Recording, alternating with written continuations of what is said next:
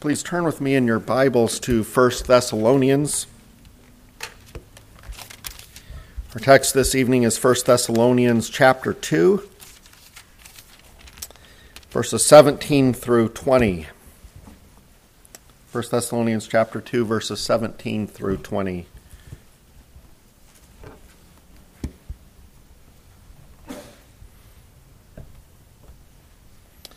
But since we were torn away from you, brothers, for a short time, in person, not in heart, we endeavored the more eagerly and with great desire to see you face to face, because we wanted to come to you, I, Paul, again and again, but Satan hindered us.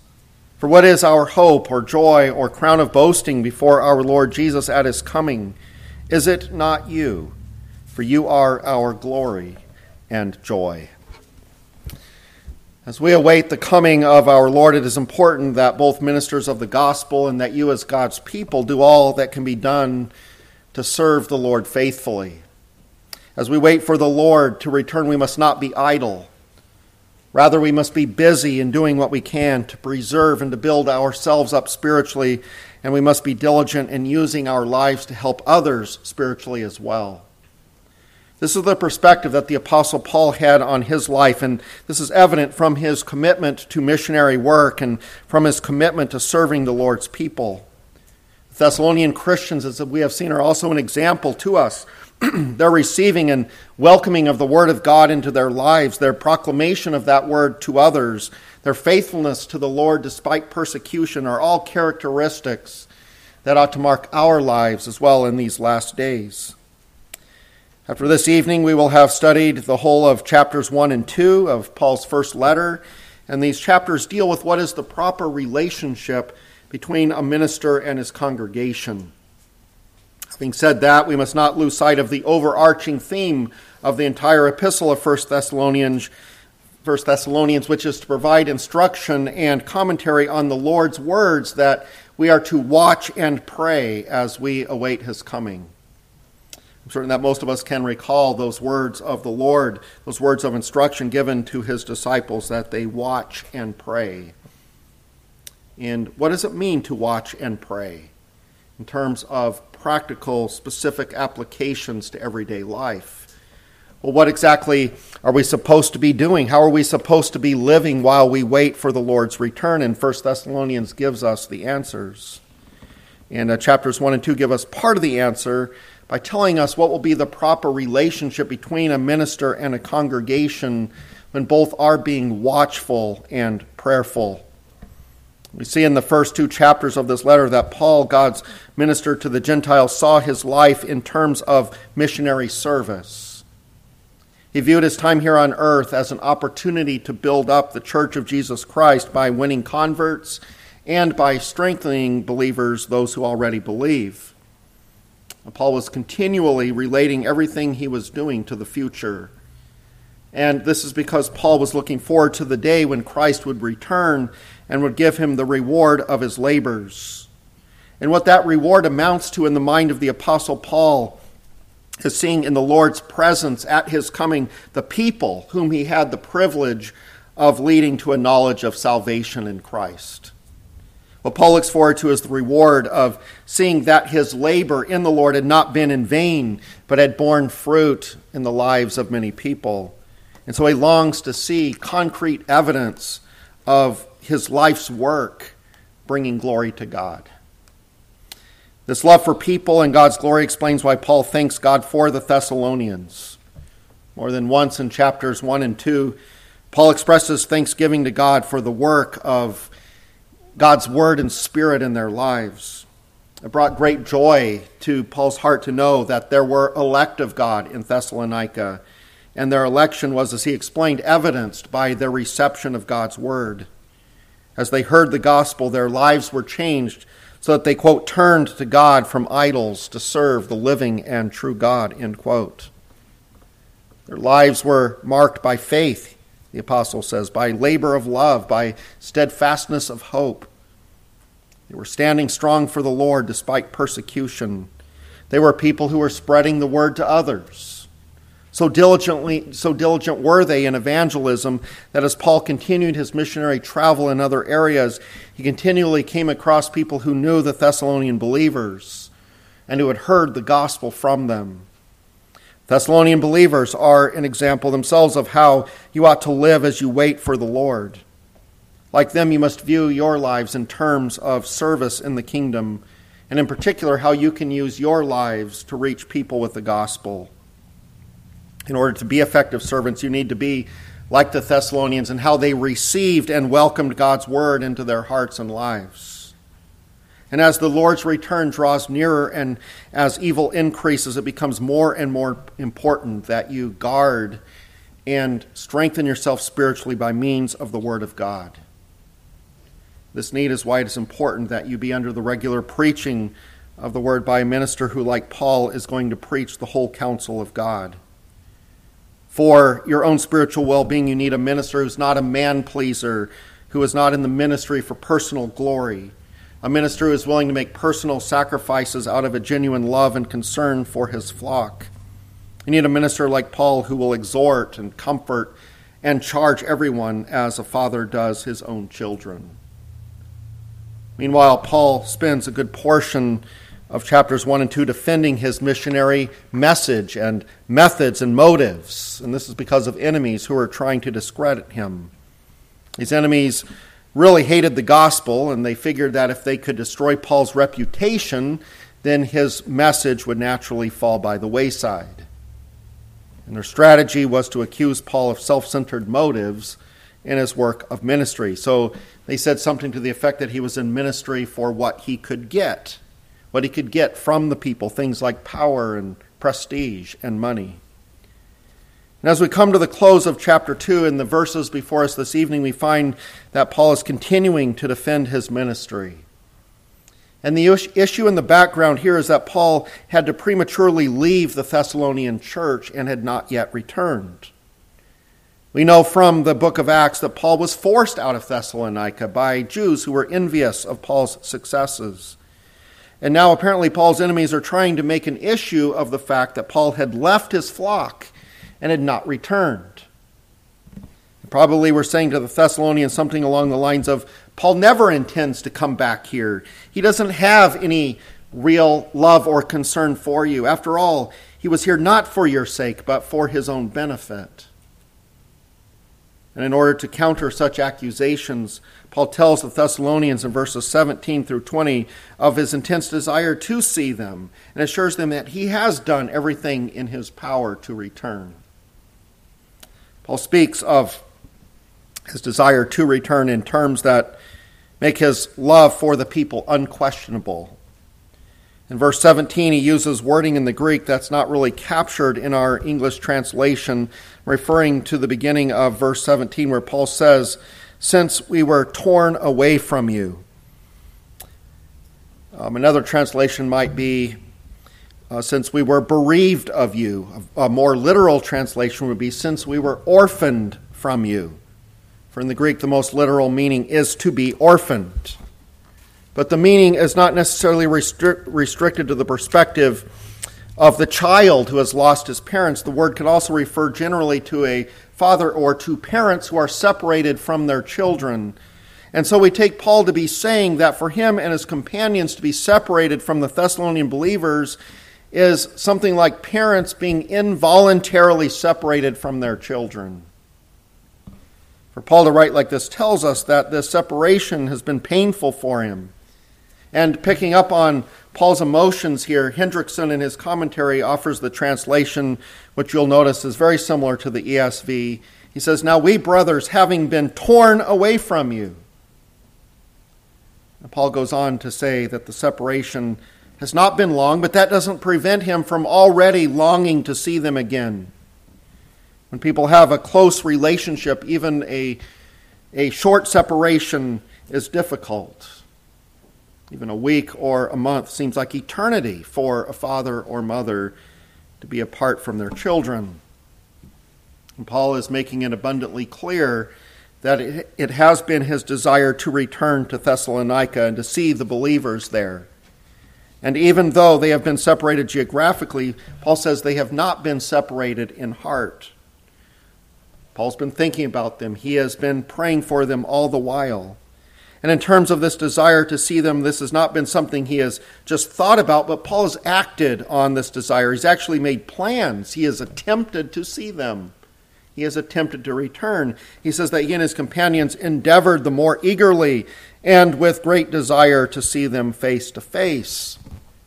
So he endeavored to see them. Endeavored is hard to translate from the Greek into the English because the Greek really carries with it a couple of ideas, which are earnestness and haste. So combining these ideas, we understand that Paul put forth great effort right away to see them.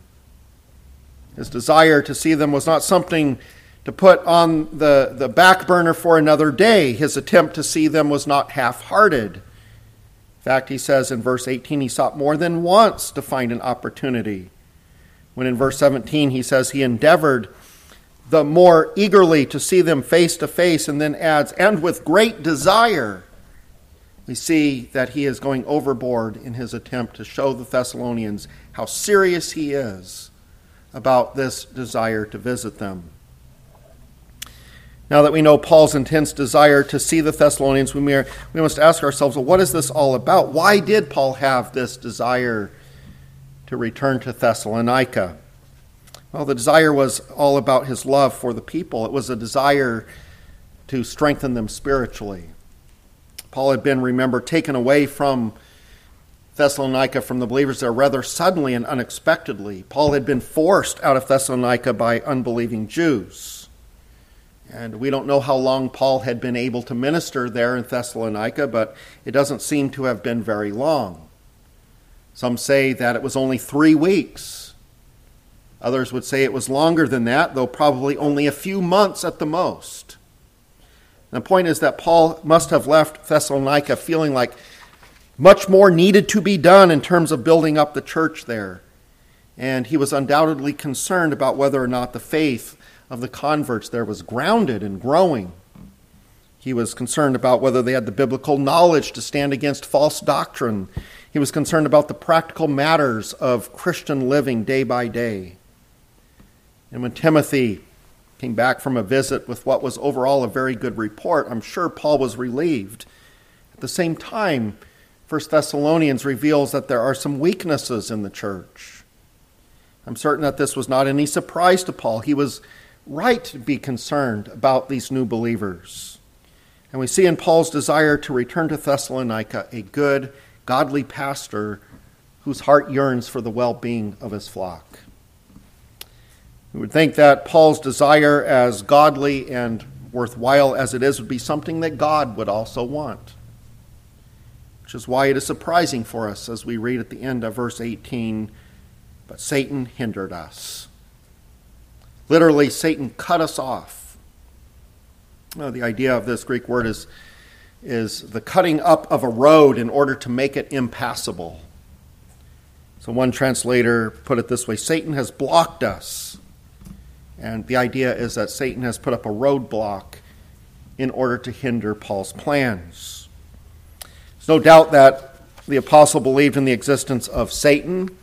Satan means adversary, and Paul knew that Satan was alive and well, that he was at work to destroy the kingdom of God. And Paul wrote in Ephesians 6:12, for we do not wrestle against flesh and blood, but against principalities, against powers, against the rulers of the darkness of this age, against spiritual hosts of wickedness in the heavenly places. And in terms of Paul not being able to visit Thessalonica, we don't know exactly what those roadblocks were, but likely Paul is referring to the opposition of the Jews to his missionary work. Even if Paul is thinking about some other form of hindrance, it still remains true that Satan was behind the opposition that Paul encountered from the unbelieving Jews. We must not underestimate the reality and the power and the work of Satan. John Calvin, he writes this, he says, quote, for whenever the wicked molest us, they fight under Satan's banner and are his instruments for harassing us. More especially when our endeavors are directed to the work of the Lord, it is certain that everything that hinders proceeds from Satan. And would to God that this sentiment were deeply impressed upon the minds of all pious persons, that Satan is constantly contriving by every means in what way he may hinder or obstruct the edification of the church. We would assuredly be more careful to resist him. We would take more care to maintain sound doctrine, of which that enemy strives so keenly to deprive us. We would also, whenever the course of the gospel is retarded, know whence the hindrance proceeds." End quote. Calvin goes on to make another important point, and this point has to do with the fact that even when Satan does hinder the progress of the gospel, God remains sovereign. Calvin writes of the Apostle Paul, quote, he says elsewhere in Romans 1:13 that God had not permitted him. But both are true, for although Satan does his part, yet God retains supreme authority so as to open up a way for us as often as he sees good against Satan's will and in spite of his opposition, end quote. So do not forget that even Satan remains under the rule of divine providence. Satan entered the heart of Judas and inspired him to betray our Lord, and yet God permitted that betrayal and even ordained that betrayal for his own divine and blessed ends. The death of Jesus Christ was brought about at the hands of wicked men, inspired by the devil, and yet that act of evil was planned by God and it was used by God to accomplish the salvation of his people. And so it is that Satan was given permission by God to hinder Paul's plans to go to Thessalonica, but because this was in accord with God's own wise and good plan. It was good for Paul, it was good for these believers. God always works good from evil. As another example, Satan has brought many a martyr to his death, but God used those martyrs' deaths to bless the martyr himself, who was immediately ushered into the glories of heaven, but also to further the gospel on earth, more in death than in life. And so it is with all of Satan's so-called successes. Though they are certainly evil and make him worthy of condemnation, they are nevertheless overruled and used by God for his glory. And what God's sovereignty means for us in our everyday lives is that our plans do not always work out. And this can happen even when our plans, even when they arise out of godly motives, even when our plans just seem like they would have to be in accordance with God's will. Sometimes it is God's will to allow Satan to hinder what you are doing. And what is your response going to be when that happens? Are you going to complain and murmur against God? Are you going to doubt God's power and his sovereignty? When your plans don't work out, the godly response is to submit to God. And sometimes submission means waiting for his timing. Perhaps it is his will to grant your desire, but for some reason known only to him, it will be better for him to grant it to you later. Sometimes submission means letting your plan go and trusting that God has a better one. Will you give your life to God in such a way that you can actually be comfortable with whatever he does? Have you come to the point where you have said to God, Lord, your will be done. Whatever your will may be, I will conform mine to yours. Jesus, I want you to be the Lord of my life. If you want to dash all of my plans, Lord, that is fine. I just want to be used by you. I want you to direct me. Now, Paul did eventually return to visit the Thessalonian believers. And this visit occurred on his third missionary journey as he revisited all of the churches in Macedonia. And so in the end, Paul's desire was fulfilled. God simply saw fit to bring Paul to Thessalonica much later than Paul probably would have preferred. But even so, what I see in Paul's words here in verses 19 through 20 is a trust in God's sovereign power, despite the fact that at the time that he wrote these words, he had no idea what the future would hold. Whether he would be able to be there or not, he was certain that the work of God would not fail. Paul did not think so highly of himself as to imagine that his presence was absolutely necessary in Thessalonica. He wasn't desperate to return to Thessalonica as though without him the church was just going to disintegrate. He certainly felt a desire to return because it was his calling to serve the Lord's people as a pastor and minister. He felt that he could be used by God to help the people there. And not being able to directly minister to them, he at least tells them of his desire for them that at the coming of the Lord they will be found faithful. Notice verses 19 and 20. For what is our hope or joy or crown of boasting before our Lord Jesus at his coming? Is it not you? For you are our glory and joy. These verses are meant to encourage the Christians in Thessalonica to remain steadfast, but these verses also express Paul's confidence that he will one day see them being received and blessed on the day of the Lord's coming. Notice how in verses 19 and 20, Paul is confident about their spiritual state. He's already expressed to them that he knows that they are the elect, and now as he thinks about them, he tells them that his future happiness is connected to them. For Paul, part of his hope and joy is tied up with these believers. As he thinks about the future, the Lord's return, and how on that day believers will receive rewards of grace, part of Paul's hope and joy is to see his converts there, themselves sharing in the joy of salvation in Christ. And this hope is not just a wish, but it's a hope grounded in the sure promise of God. It's a hope grounded in the cross of Jesus Christ. When Jesus Christ died on the cross, he suffered once and for all for sin. He took upon himself the full penalty of the sins of all of his elect. And by his death and resurrection and perfect obedience, he earned a people. He bought a people to be his own, earning for them the right to eternal life.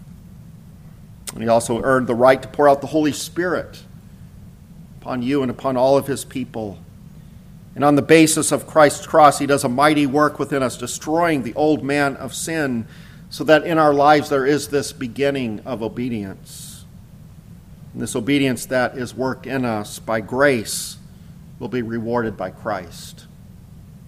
In other words, at his return, Christ is going to reward his own work in us. And from what Paul says in chapters 1 and 2, he knew that this work of grace had been begun in the lives of the Thessalonians. More than once in these chapters, he thanks God for the work that he has done in their lives. And Paul had confidence about the future for these Thessalonians because what God begins, he completes. And as Paul thinks about these believers and the future, he uses a figure that actually comes from the Greek games. This crown of rejoicing or boasting that he talks about is actually the wreath that an athlete would wear at the victor's podium as he gloried in his victory. And so a better translation than crown of boasting would be something like wreath of glory or glory wreath. By using this figure, we see that Paul is already thinking about the victory that he will enjoy at the Lord's coming. And what victory is this? Well, the victory of the gospel in the lives of those to whom he ministered.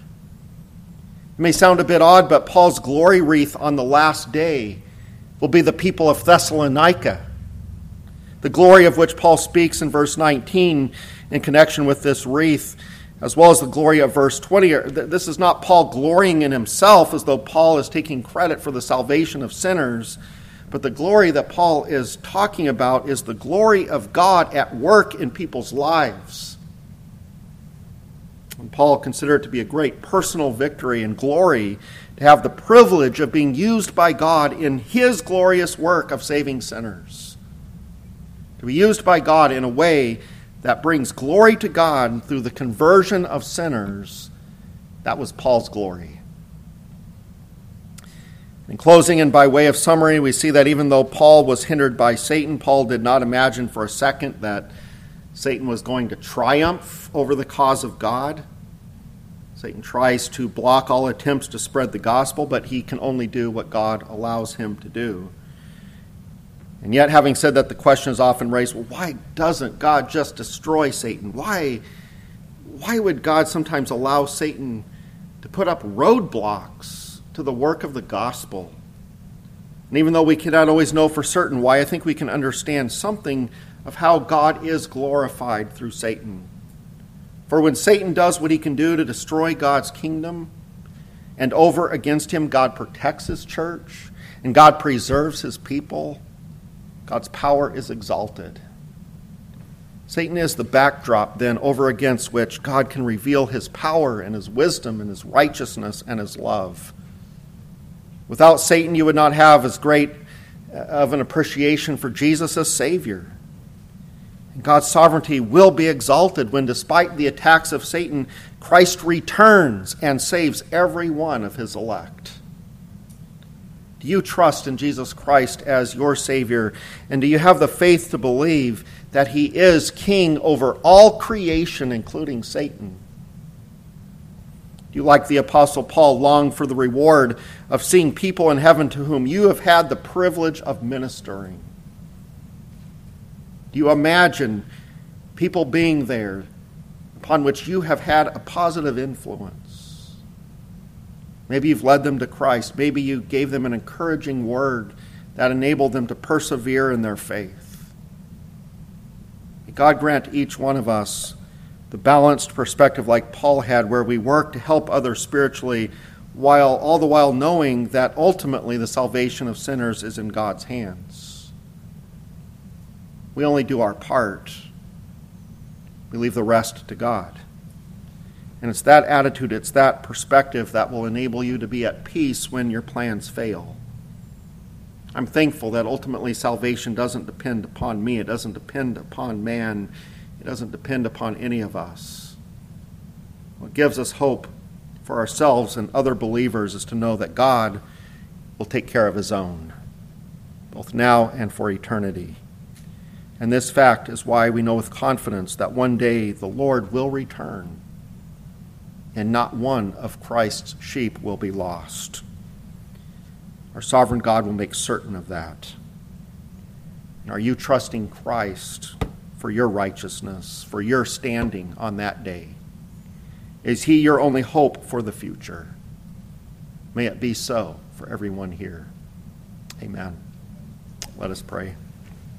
Our Father in heaven, we thank you for the heart of the Apostle Paul with this great love that really reflects the love of our Savior as he loves the people, the believers there of Thessalonica, and longs to see them, is speaking out against those who would destroy his reputation. Father, we also see in the words of the apostle that there is a great spiritual battle going on, and that Satan is at work, and that you do allow him at times to even hinder that work, at least in an external way. Lord, we pray that you would give us hope and encouragement from these words, that we might recognize that you will have the victory, that there is a day when the Lord is going to return, and it's going to be a glorious day as we see the work that you have done in the hearts of your elect. Lord, we pray that we might be a part of that glorious day, that it will be evident that we were used by you, that we had a profound influence upon people's lives that glorify you and glorify Christ. So may we be used by you, and may we, Lord, be willing to do that work even as it is sometimes hindered, recognizing that that's part of our calling to work and to leave the results to you. So Lord, guide us, we pray, encourage us, and we pray that you would give us a greater understanding of what it is to watch and pray as we await your coming. And we pray these things in Jesus' name. Amen.